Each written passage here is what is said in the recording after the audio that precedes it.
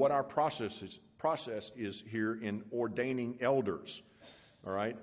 Elders and those who are training to be elders are extremely important in this church. Now, for those of you who may know this or don't know this, I want to share it just so I am not assuming that all of us do. Elders are pastors. They're the same as pastors. There's no difference whatsoever.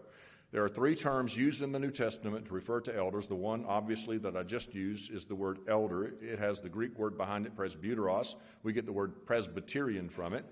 And then you have another word that is used, bishop, and that's the word episkopos. We get Episcopalian from it. It means overseer. It's used in 1 Timothy chapter 3, verse 1, and other portions of Scripture. I think it is Philippians 1. And then there's one other word that is used, poimen, which is used in the verb form to refer to pastor or shepherd. Those three terms are used synonymously to refer to the same office in a local church called elder, pastor, bishop, and those are all there. If you've ever been around Alton, you know he jokes a little bit whenever he calls me bishop. And that's not because I have some silly hat on my head and I'm part of the Roman Catholic Church or something. That has nothing to do with it at all. He's just referring to something that a long time ago we kind of joked about. Whenever he asked me, what should I call you? I said, call me bishop. And I was joking, but he didn't. He took it seriously and has ever since. But honestly, folks, with me, I'm your pastor, okay? And here's another thing to be clear on. Every person who becomes an ordained elder in this church becomes your pastor, okay? There's no difference, no difference. I might be full-time. They may be bivocational in the sense that they work a job and then they still become elders in this church. So as far as the Scripture is concerned, the New Testament pattern is very clear on this, and I have yet to understand why churches don't get it, but it's very clear. Elders are those that govern the New Testament church, and they always exist in a plurality in a church. Not one guy, but a plurality of elders in a church. That rules against a number of things. It stops the dominance of one man. It also stops the celebrity status, if you will, of one man. It enables wisdom because of what happens whenever you have more than one mind together. I would hate to think what would happen if my thoughts were the only thoughts that were considered. Because there's many times, even sitting in the meetings that I've been in, both with my deacons and my elders, that I have found wisdom from these men. And I have corrected my view and corrected my decision and my direction because of these men. I trust every one of these men in this church who are deacons or elders, every one of them. They're godly men, they love the Lord, and so I have no problem sitting down with them and listening to what they have to say and saying, listen, you know what? I think you're right. I think we'll go that way or whatever. So the New Testament pattern, however, for elders is a plurality of them, and they're all the same. So when someone becomes an ordained elder, they are a pastor of that local church. All right? Now, what about the process of ordination in this church? How do we do it? Now, not every church doesn't do it the same, all right? Some don't do as much as others, but we do it a little different here. I have modeled our approach for training and ordaining elders from two sources. One, the Puritans. Two, would be also Grace Community Church, where John MacArthur pastors, and what I'd learned years ago about how they go about ordaining elders in their church. Now, this is not a small matter. It's a huge matter in any local assembly. Because what you're talking about whenever you ordain an elder is this. This is a permanent position. Apart from being disqualified, you are a permanent elder in that church. All right? The only way out of it is to die or to be disqualified or move or something like that. But the point is, it's not like we're on and off, on and off, on and off, or something like that. It's permanent. Nothing in Scripture teaches otherwise. And there's nothing wrong with a sabbatical for an elder, too, which means sometimes elders may need a vacation or a time away. There's a lot of pressure. There's a lot of responsibility that goes along with that. So how do we go about that here? Well, first of all, you seek out the men. And I want to add, just in case there's any lack of clarity on this, elders must be men. Okay? They must be men. It says very clearly in 1 Timothy, without going to any other text, it's very clear, first of all, just by the masculine terms that are used for overseer, pastor, and shepherd, and elder. But also, beyond that, you have the fact that he must be the husband of one wife, which is more importantly, a one-woman man. It is impossible, then, for a woman to meet the qualifications of an elder because she cannot be a one-woman man in the sane world, okay, where we all live, right? Anyway, so you seek out those men. How do you do that? Well, first of all, whenever someone comes to our church and they become a member of our church, we're already looking, already noticing, this man, his life, his family. What is he about? What's he committed to? All those things become pretty obvious over time. And then conversations occur as you spend more time with them, and you may ask them, do you desire the office of an elder or a deacon? And they may be gifted, you've noticed, to teach or something like that, and they have a love for Christ and their households are in order, and yet they want to do something like that, and they're qualified, and so then you want to begin to seek them to become an elder in your church. They have to have a desire for it. This is not a vote into office whether they want it or not. They have to be driven for it, because sometimes that's the only thing that keeps you there, is that passion to be there. But just for a moment, I want you to turn with me to 1 Timothy chapter 5, okay? And let's look at a couple of verses there. I'm not going to do a complete exposition of this. It would take weeks to do so. I just want to highlight a few things about the office of elder in the local church and local assembly. 1 Timothy chapter 5. The reason why I'm doing this is not only to have it recorded so we can reference it in the future for those who will come to our church who are not aware of it, but also because in these next few months, most likely by the time we get close to summertime, we're going to end up with 3 ordinations here in this church: Sandy Allen, Chris Olds, and Mark Corral. And so there's going to be a process that's going to be occurring that you're going to be familiar with and involved in as we go through that process here in our church. And then we have some other men that are in the process of training right now that are going to be following up behind them as they finish their training and examinations.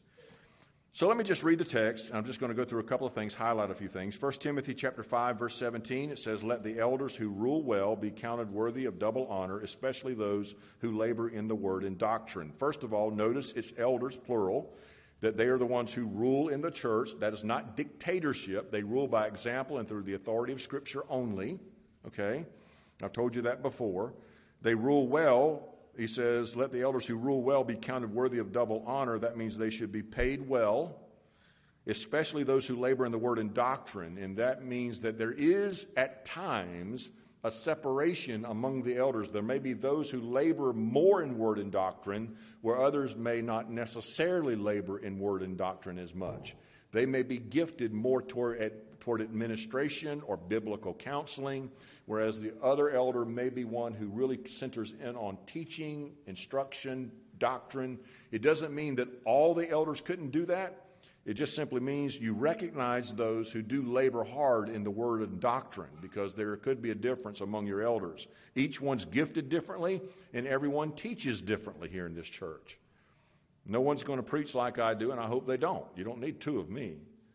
You need different varieties, and that's helpful. Believe me, it really is, especially for the health of the church. So it says in verse 18, the Scripture says, "You shall not muzzle the ox while you treads out the grain, and the labor is worthy of his wages." And that simply means pay the preacher.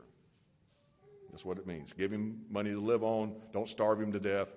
Don't make him go look for chickens on his own, whatever. He's got to have the basic necessities of life. And I've always said that here. You guys have treated me well and our family well. We're well taken care of. And this has been an exceptional church regarding that here at Covenant. Verse 19, "Do not receive an accusation against an elder except from the mouth of 2 or 3 witnesses." Now, this is for the protection of the elder, because there's a lot of things that swirl around that are brought up that accuse elders wrongly. It's not saying an elder can't sin. He can sin. He can sin and disqualify himself, and he can sin and not disqualify himself. But the point is whenever there's an accusation brought against an elder, you can't just make it up. There has to be some proof about it, So that's what it's guarding against there. And then verse 20, "Those who are sinning rebuke in the presence of all, that the rest also may be feared." There's debate among the scholars who look at this text as to whether this is among the elders or among the church. Is the rebuking to be among the elders or in the presence of the church? And I say this, it depends upon the sin. If there's a sin that occurs in the elders, and let's just say there's an elders meeting going on, and one day the elder gets fired up and he gets angry and he loses his temper among the elders, well, then he deals with it with them. But if the elder sins in such a way that it's a public sin that the church knows about, whether it's in the church or outside the church among the world, it needs to be rebuked publicly to the church, or so that he's brought before the whole church. Now, you think about that just for a moment, the severity of that. That highlights the elevation of this office where it goes. I mean, because there's high accountability with the office of elder. So, Paul says in verse 21, I charge you before God and the Lord Jesus Christ and the elect angels that you observe these things without prejudice, doing nothing with partiality. In other words, not because you just like the guy, not because he gives more money to the church, not because he's just good at administration, or maybe he's a good teacher. Everyone gets treated exactly the same. And here's the next point, verse 22. Do not lay hands on one hastily. This specifically affects how we go about it here at this church. I've had people ask me, why does it take so long to get an elder ordained in this church? Because of this verse right here. Do not lay hands on a man hastily. There's a process involved that I'll go through in just a few moments that allows for that to be fulfilled, so that you're not laying hands on a man hastily without getting to know that man and to know him and his family and his desires and his wants and his failures and his temptations and all of those things that you need to be aware of as he comes into the office of elder in a local assembly. So you don't want to lay hands on him hastily, which is referring to ordination. He goes through a process. Nor share other people's sins. Keep yourself pure. And the point there is accountability for the other elders. Listen, do you realize that if you kind of flippantly go through this and you put a guy in ministry that is not qualified to be in ministry, do you realize you're sharing in that man's sins? I mean, you're just as accountable for that.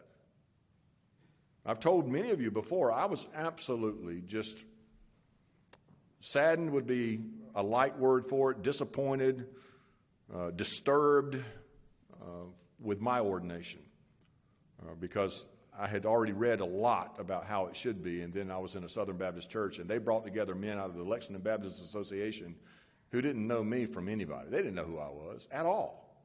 They'd never met me before. They showed up on the day of ordination and ordained me. There was only one man there, actually two, the pastor and the associate pastor, who knew me, but there were literally no questions at all. None. It was only just, are you going to give to the cooperative program if you become a pastor in our association? Are you going to get to the Lexington Association? So I volunteered my doctrinal statement. I basically volunteered what I believe. I don't know if they even cared, but I gave it to them anyway. And, I just know that this is a serious matter, and it needs to be taken seriously, and it needs to be done in such a way that honors the Lord and is obedient to his word. So then he goes on and says, make sure you do this, not hastily, lest you end up partaking in that person's sins. Keep yourself pure. And then he says, go get some wine, which is probably what you need after you go through this process. I told someone tonight, I said, I've already ordered my 6-pack of NyQuil on the way home. That's as close as I'll ever get to it anyway. I want to share a story with you. Well, Luke, you're going to have to delete this out because Angela's going to kill me. But so I was before I was able to be full-time here, I was doing cabinets, and I was working in a home going toward Orangeburg. I remember that. I don't remember the exact location now. There was a man there who liked to make scuppernine wine. All right? Does everyone know what a scuppernine is? Okay? I've actually met a few people recently who don't have a clue what that is. They're very, very good. All right? So just when you see them in the grocery store, get you some and eat them. All right? They're good. Grapes. Anyway. So this man made some scuppernine wine, and so I did some cabinets for him and did a little bit of extra work for him, He wasn't very wealthy. He needed some help, so I gave him some free work. And he said, Charles, he said, I just really want to give this to you. He brought out this bottle, and I didn't know what it was at first. I mean, obviously, by the shape of the bottle, I figured it wasn't just water. And he said, I want to give you some of my scuppernine wine. I said, I forgot his name. I think his name was John. I said, John, I can't take that. I said, I'm a pastor. I can't take that. He said, that's no problem. I said, I'm a Baptist pastor, not a Presbyterian. All right? So anyway, he said, no, please, just take it. I said, okay, I'll take it. I'll use it for medicine. And I took it. Walked in the house with it. I mean, I couldn't even probably get in the door with it. And I said, Angela, look what I got. Told her what it was. She took it from my hand and poured it down the drain. Didn't even get a chance to taste it. Anyway, so that's totally unrelated to everything I've just said, okay? And don't hold me accountable, and don't tell Angela. Luke, delete that, okay? She's probably watching. Verse 24, some men's sins are clearly evident, preceding them to judgment. Now, here's what you have here in the process again. Through the process of being trained to be an elder, you learn about that man. You learn his weaknesses. You learn his strengths. You learn where he's helpful, where he's not helpful. You get to know him. If there's sins that are disqualifying, that process usually will turn them up. Not always, but it usually does. And if there's you get to know the guy and you just say, man, that guy really has a problem, and he's got these issues in his life constantly or whatever. Or you find out after, he's been around a while that he goes home and beats his wife. You're like, whoa, hold on a minute here. Whoa, putting a halt on this. So the point is that as he goes through the process of being ordained, you begin to evaluate the man, and some men's sins are clearly evident, preceding the judgment or the evaluation to become an elder. But he says, but also those of some men follow later. In other words, sometimes it's after the fact, and you don't catch it, and it becomes an issue whether he has to repent or it becomes a disqualifying sin in his life. Likewise, he says, the good works of some are clearly evident, and those that are otherwise cannot be hidden. So, in other words, what Paul is telling us here is that this is not a hastily done, 1 month, the guy's appointed to be an elder and he's an elder. No, there should be a process involved whereby you have opportunity to get to know him and to see him and to learn about him, and he learns about you and the church and everything else along with it. So how does it look here at CBC? How does it look here at Covenant Baptist? What do we do? Well, this is what we do, and it may change and it may kind of get improved or whatever, or some things may change in the future, but this is basically what happens. The quality and qualifications and the giftedness of the men are usually noticed, first of all. You see a guy who loves to teach the Word of God, studies the Scripture, seems to do that with his home, loves his family, leads his family to Christ, loves the church, and you begin to notice those things. And they kind of stand out. And then you begin to talk to him, and you ask him, do you have a desire to be an elder? And if he says, yes, I would desire to be an elder, I would like to do that. And if the existing elders who are ordained in the church and leadership agree with that, then this man can begin the process. Doesn't mean he's ordained. It just means he begins the process, all right? And it doesn't mean he's an elder. Some confusion is that when we use the word elder in training, that's another office in the church. No, it is not another office in the church. It is just a process. We're recognizing that person is in the training process to become an elder. He is not an elder yet, but he is in the process of becoming an elder in the church. What is the process here in this church? Well, you begin by reading 6 books, sometimes 7 books, on biblical eldership, pastoral ministry, expository preaching, biblical counseling, the doctrines of grace, and then there's other books along with that and articles that are given. There's also, after those are read, a 400-question exam that covers biblical literacy, theology proper, doctrines of grace, eschatology, practical pastoral ministry, and counseling. All of that's involved in it. And then number 3, there's going to be a private, personal examination among the other elders and elders in training, whereby that man has an opportunity to be asked questions, some of them personal, in the elders' meeting. Then there's going to be a public examination here in the church. In other words, that person who's going to be ordained in our church will be allowed to sit before you and you can ask questions. Now, the key to that is it's not going to be an open forum where people just say, hey, we're going to stump the elder. Let's see if we can stump him, find out what Bible verse he doesn't know, where's Jesus wept, something like that. And no, we're not doing that. Those will be done like Ligonier does and others who do this. They screen those questions so you don't end up with something just really off the wall that doesn't even need to be asked. So But anyway, it will be an opportunity for you to ask questions of that man. Listen, we live among you. That's why I told you earlier there is no such thing as a flat screen preacher, because you live with your pastor. You live with your elders. You know them. You live with them. You spend time with them. You talk to them. You go to their homes and things like that. So that is part of the process. And during this whole process, the candidate who is going to become an elder will meet with the other elders on a regular basis in the elders' meetings. He will get involved in decision-making, expressing his own personal opinions and ideas and biblical commitments. He will agree sometimes and disagree with what decisions are made. And that's important to know how he handles that. Also, he will help with teaching and preaching and the ministry opportunities that avail itself in the church, like counseling, administrative duties. One of the things we have done in this church, and you haven't learned about it yet in detail, is that we've tried to divide some of the responsibilities up in this church that were all on me. And these guys are helping me tremendously with some of these things that always landed on me. And so that's becoming a process here. Now, the reason for the length and extent of the training, here it is. The reason why it goes so long, sometimes 2 years, sometimes 4 years, depending on the man, his responsibilities at his job and his family, is you get to know the man and his family. Right? There won't be somebody brought here from seminary so-and-so and you don't know who he is. Not to say we couldn't do that in the future, but there would have to be a process involved whereby we would get to know the man and his family and his ministry. And then you see him in ministry. You see the good, the bad, and the ugly about that man, right? And if something stands out, it becomes obvious to us all. And if there are issues of sin and character that could disqualify the man, it allows for that to express itself. It also allows the congregation to get to know the man and his family more. It allows time for the training that he will need because of the extensive responsibilities that he has, because of the permanent nature of the office. And here's a couple of clarifications, and I just want to make this clear. I said it once before, but I'll say it again. An elder in training is not an office in the church. He does not carry the authority of an elder in a church. On decisions, in elders' meetings, his vote does not count for legal authority.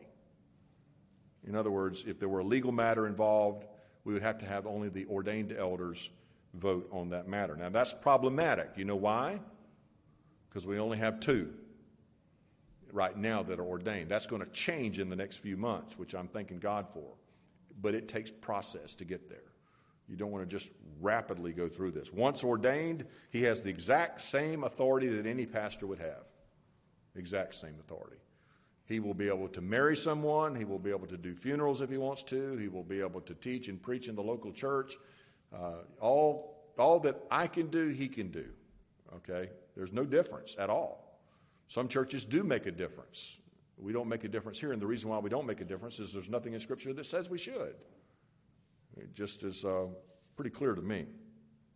So hopefully that helps with what we're doing here at the church. So you'll see some of that begin to develop toward the latter part of our spring here at this church as we get closer to it. I know Mark is just eager to jump into his position. And by the way, you guys don't get a chance to see him much because he's up in Rock Hill, and his family, Allie and their children, which just their family by themselves could make a small church.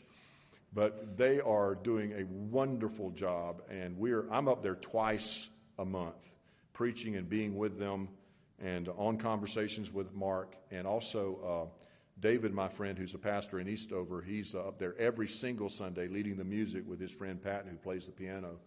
So there's this constant involvement. And anytime you guys want to come up there and be a part of that worship service on 4 on Sunday, it makes for a long day, but it makes for a good day. And they would always welcome you and love to have you. I can point out a very good place to get ice cream that I go every single time.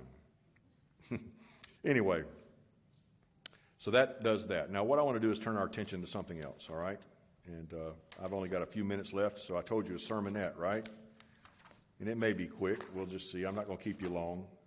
You guys know all of this. I'm not going to say anything you don't know this tonight, but I want to just emphasize something. I want to talk about unity. Unity in our church now and in the future. Now, before I get started on that, I'll have you open your Bibles to Ephesians chapter 4. Ephesians chapter 4. Just get settled there. And I want to say this. I said it earlier, and I want to say it again. This church is one of the best churches on this planet. Okay? Now, I've been to some good churches, but God has blessed us here, folks. He has really, really blessed us here. We have so many wonderful people here at this church, wonderful families, people who love the Word of God and are just desirous of it. And it is a tremendous responsibility and an enormous challenge to preach here. I mean, I preached in some churches, you wondered if they were still alive. You know, they don't care what you say in the pulpit. You care. And that means a lot to me. It keeps me straight. Sometimes it makes me dig a little deeper to make sure I'm a little more accurate on something, because I know if I don't, somebody's going to come to me after the service and say, Charles, what about this? And that's healthy. It is healthy.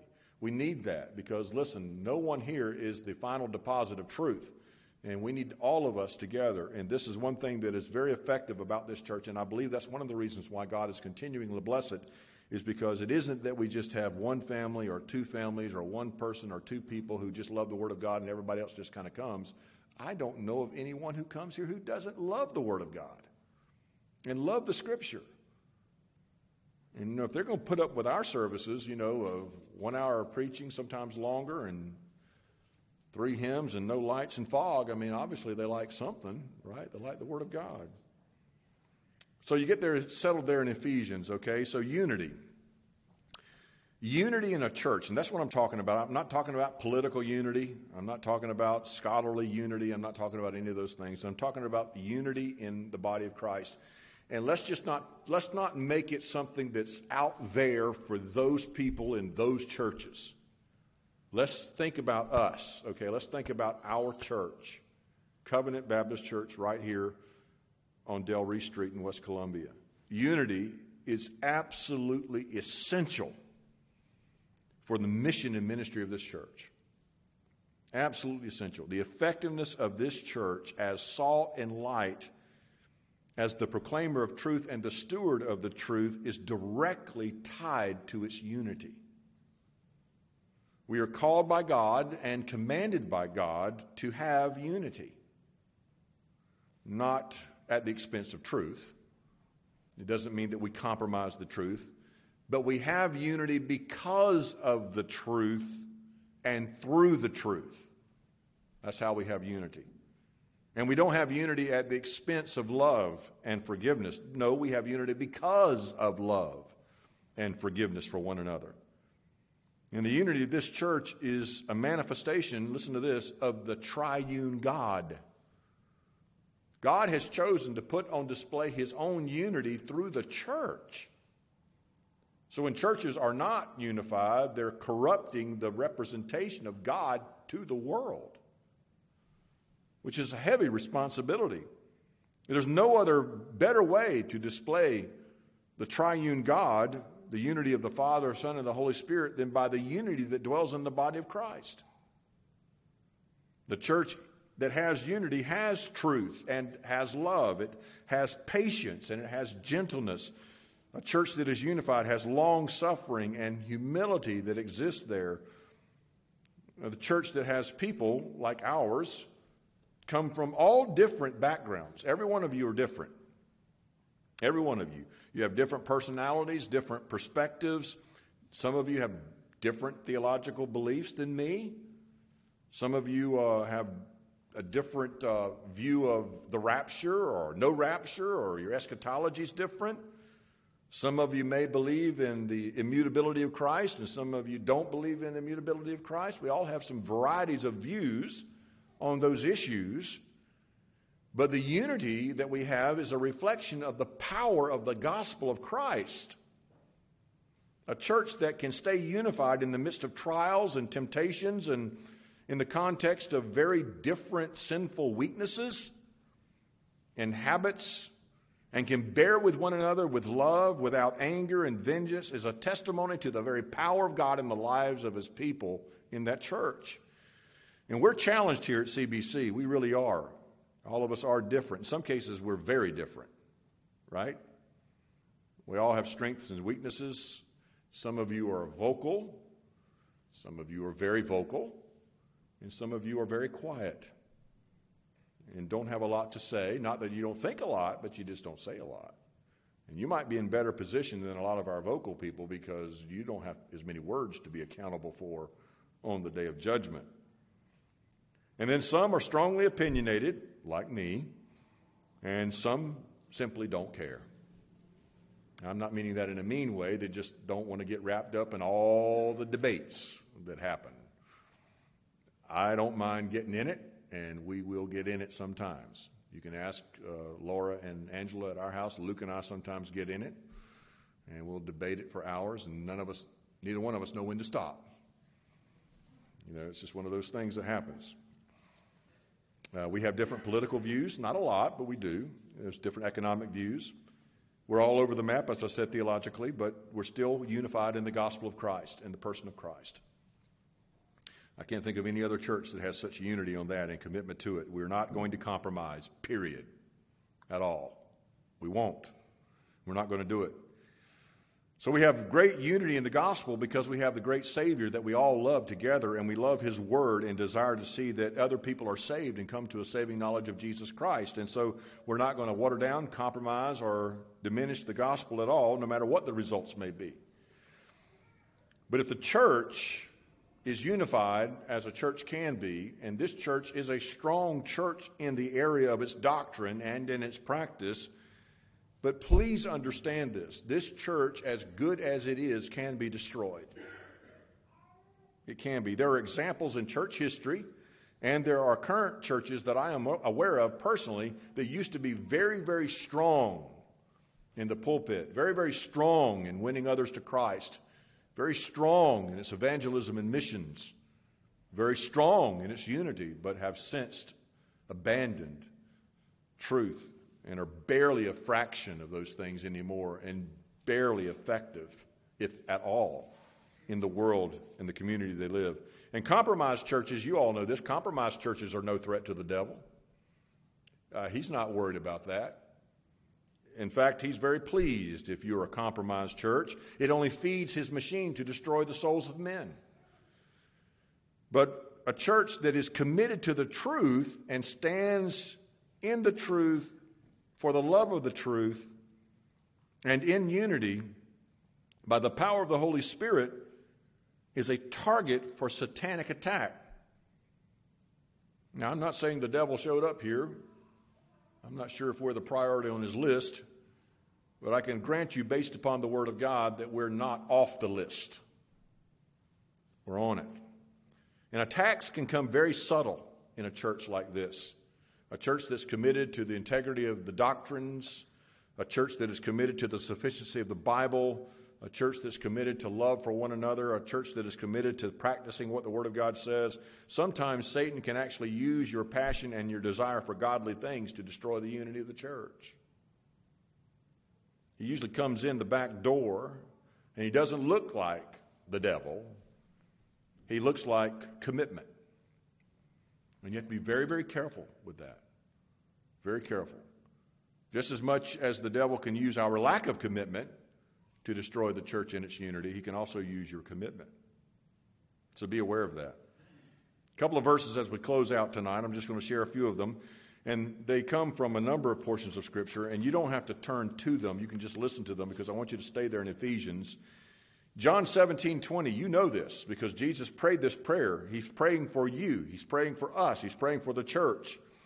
It says, I do not pray for these alone, but also for those who will believe in me through their word, that they all may be one, as you, Father, are in me and I in you, and that they also may be one in us, and that the world may believe that you sent me. Did you notice the connection that the world's belief of Christ and the unity with the Father is dependent upon our unity? He goes on and says, and the glory which you gave me, I have given them, that they may be one, just as we are one, I in them and you in me, that they may be made perfect in one, and that the world may know that you have sent me and have loved them as you have loved me. Our evangelism and our testimony and our representation to the world is directly related to our unity. Acts 4:32 says, now the multitude of those who believed were of one heart and of one soul. 1 Corinthians 12:25 and following says, there should be no schism in the body, but that the members should have the same care for one another. And if one member suffers, then all the members suffer with it. Or if one member is honored, then all the members rejoice with it. Philippians 1:27, only let your conduct be worthy of the gospel of Christ, so that whether I come to see you or I am absent, that I may hear of your affairs, that you stand fast in one spirit, with one mind, striving together for the faith of the gospel of Christ. And then Philippians 2:1 and following, therefore, if there's any consolation in Christ, any comfort of love, any fellowship in the Spirit, any affection and mercy, fulfill my joy by being like-minded, having the same love, being of one accord and of one mind. 1 Peter says, finally, all of you be of one mind, having compassion for one another. Love as brothers, be tender-hearted and courteous, not rendering evil or returning evil for evil or reviling for reviling, but on the contrary, return blessing, knowing that you were called to this, that you may inherit a blessing. Romans 14:16, therefore, do not let your good be spoken of as evil, for the kingdom of God is not eating and drinking in righteousness and peace and joy in the Holy, but peace and joy in the Holy Spirit. For he who serves Christ in these things is acceptable to God and approved by men. Therefore, let us pursue the things which make for peace and the things which one may edify another with. And then he goes on and says, do not destroy the work of God for the sake of food, which was the context of the division that occurred in the church at Rome. 1 Corinthians chapter 1, verse 10 says, now I plead with you. This is Paul talking to a very divided church in 1 Corinthians chapter 1. I plead with you, brethren, by the name of our Lord Jesus Christ, that you speak all the same thing, that there be no divisions among you, but that you be perfectly joined together in the same mind and in the same judgment. For it has been declared to me concerning you, my brethren, by those of Chloe's household, that there are some contentions or divisions among you. Now I say to you that each one of you says, I am of Paul, I am of Apollos, I am of Cephas, and I am of Christ. Is Christ divided? Was Paul crucified for you, or were you baptized in the name of Paul? One of the things he was addressing there is that celebrity status problem that goes on whenever someone is saved under someone's ministry, or they listen intently to one particular man for a long time, and that becomes the one person that they kind of determine everything else by. And you need to be careful with that, because we live in that culture now where that can happen. And, you know, I really understand this, because number one, I listen to a lot of other men who preach the Word of God and are committed to the truth of Scripture, but we want to be careful that we don't pit one man against another all the time like that. You know, we want to make sure that we honor the Lord and be eager to listen to others too, and be careful with that. 2 Corinthians 13:11 says, finally, my brethren, farewell. Become complete. Be of good comfort. Be of one mind. Live in peace. And the God of love and peace will be with you. And then even, do you know that in Ephesians 4:11, you're there in Ephesians 4, that the Bible tells us that God gave the apostles and the prophets and the evangelists and the pastors and teachers for the purpose of equipping the saints so that they would become unified. It even says it like that. For he himself, Jesus, gave some to be apostles and some prophets, some evangelists, and some pastors and teachers for the equipping of the saints, or perfecting of the saints, or maturing of the saints, for the work of the ministry, for the edifying and building up of the body of Christ, until we come to the unity of the faith and the knowledge of the Son of God. Not just doctrinally unified, but practically unified in our practice of our doctrine. So let's look at this passage, Ephesians 4. This is going to come really quick because it's just a simple look at it. Ephesians 4:1 and following. Listen to what Paul says. Ephesians 4:1. I, therefore, the prisoner of the Lord, beseech you to walk worthy of the calling with which you are called, with all lowliness and gentleness, with long-suffering, bearing with one another in love, endeavoring to keep the unity of the Spirit in the bond of peace. Before I go any further, I want you to understand something. That what I am saying here tonight, I am saying to me. Okay? I am a hard-headed, one-track-minded person. And sometimes I'm going to get my way. Okay? And I have to back off and say, all right, Lord, you're much bigger than me. You've ruled this place for a long time. You can take care of it whether I'm here or not. Right? And so we have to understand what the Bible says, and sometimes take our hearts and our minds and bend them to Scripture, what the Bible says. So, just a couple of thoughts about it. Verse 1, he says he beseeched them. That's the old King James version, or the New King James. Parakaleo, it means to call alongside. It means to plead for. The word beseech is really a good translation of it because it has the idea almost of begging. And that's really what Paul has in mind here, not just to come along and make a gentle call, but he's coming alongside of you, urging you, exhorting you. In other words, this is urgent to Paul that you do this. And what does he ask for? To walk worthy. In other words, walk worthy of the gospel. Bring your life up to the standard of the gospel of Christ. Well, how do we do that? Verse 2. With all lowliness and gentleness, with long-suffering, bearing with one another in love, endeavoring to keep the unity of the Spirit in the bond of peace. What does he mean by lowliness? Well, humility, basically. Humility. The idea behind this word lowliness in the original text is to esteem ourselves correctly.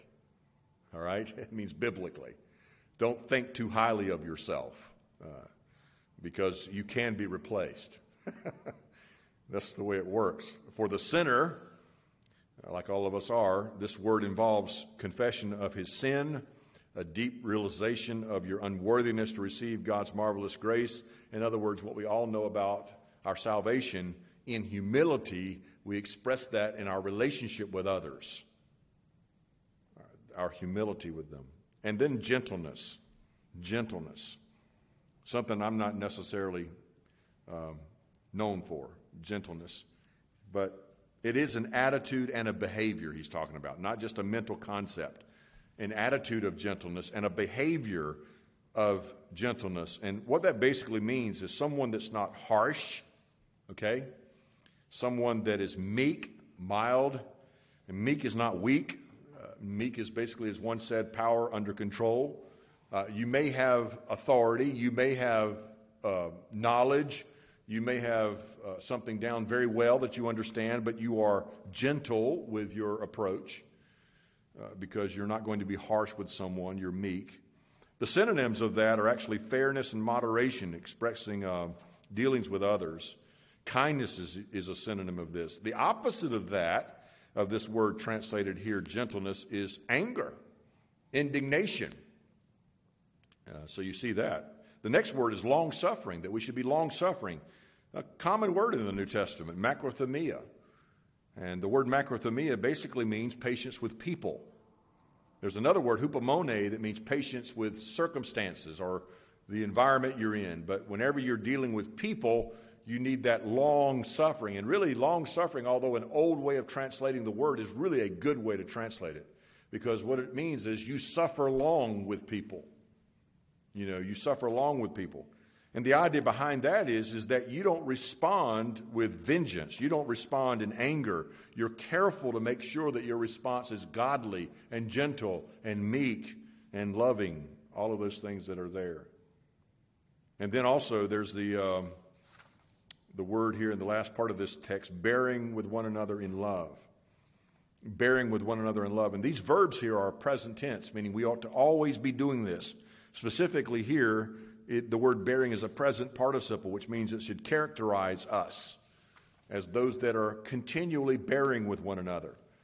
And the word that is translated here in your English text, bearing with one another, is to hold up or to back up from falling, to catch, someone falling over, to catch, to bear someone. You get that idea.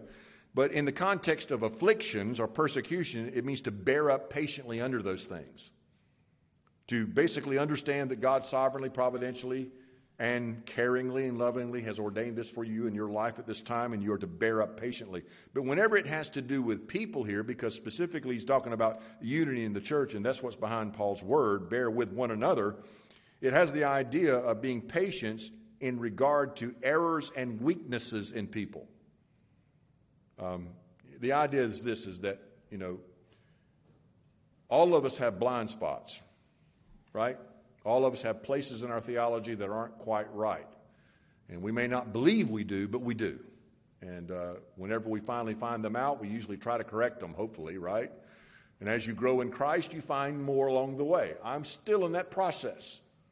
And you are too. I hope you are. If you think you finally arrived, we need to talk about humility following the service. But the point is that we bear with others who aren't there yet. We bear with others who may have error. We bear with others who, of course, have weaknesses, whatever they may be. They could be weaknesses spiritually weak. They could be physical weak. They could be mentally weak, emotionally weak. I mean, whatever it is, you bear with one another. And there's a lot of words that even are used in synonym to that, like being more tolerable of others. And the antonym of that is not to judge them. Not to judge them. And then he says you are to endeavor. Another present participle, spoudazo. It means to earnestly, diligently, eagerly endeavor to keep the unity of the Spirit in the bond of peace. Behind Paul's words are the emphasis that you see through the whole New Testament. He understands the essential point that churches must sometimes set aside their own desires and let the unity of the church move forward so that we can be better at displaying the gospel of Christ and the Trinity of God before the world. And that's so essential. And I would encourage you to even reread those verses and to look back at them again. You know, someone once said that two cats tied together are together, but they're not unified, right? And that's exactly the truth. We can all be together, and we all say, hey, brother, hey, sister, how you doing? But we may not all have unity. And one of the things I have noticed here in this church, though, is that whenever we are found out by God's Spirit to have things that we need to correct, one of the things I've noticed in this church is there is the correction. And that's a blessing. There is a blessing in that. So let's do this as I close tonight. Let's do this. Let's all walk worthy of the calling that we've been called to, with all lowliness and gentleness, long-suffering, bearing with one another in love, endeavoring to keep the unity of the Spirit in the bond of peace, and so there display the very, very power of God and the gospel of Christ to the world. Amen? So next Wednesday, when we come together, we will have our prayer at 6. We'll have our study in the book of Romans. I'll have to go back and figure out where I was and pick up from there. And I would encourage you to pray for that. Pray for our leadership. Pray for those that are going to be in the process of being ordained in the future, near future. Pray also for our decision on what we can do for some other corporate prayer in our church, Sunday afternoons or Sunday evenings, what works best for those who can come. And so I want you to make that a top priority in your prayers for us all. Amen. And don't forget the announcements about the rally. Keep that in the forefront. We need to keep that in our prayer life too. So I hope you have a good night. Thank you for coming and being patient with me. So let's pray together, all right? Father, thank you so much for our time together. We ask you, God, to bless our time. We ask you, Lord, to help us to honor you in all that we do. And Lord, I pray that we would be those kind of people that are walking worthy of the gospel that you have given to us. We pray, Lord Jesus, that as we are trying our best to do what you called us to do, that we would do it in such a way that you are pleased. Lord, may your Spirit correct those errors in our hearts and our minds, that you would expose those things so that we would be able to repent of those things and to be able to be corrected. And Lord, we ask that you would create in the hearts and minds of all of our people here, not only here on Wednesday night, but all throughout our church body, an attitude of forgiveness and love and gentleness, lowliness, long-suffering with one another, and bearing up one another. And Lord God, we thank you for that. You are so patient with us, and you love us so very much. Lord, bring us back at the next appointed time on the Lord's Day as we gather here in this blessed place to worship you. And I pray, Father, for those that may be coming for the first time here Sunday, that you would use the Word of God and the worship here among the people here to bring conviction in their heart and edification to their souls. And we pray this in Jesus' name. Amen.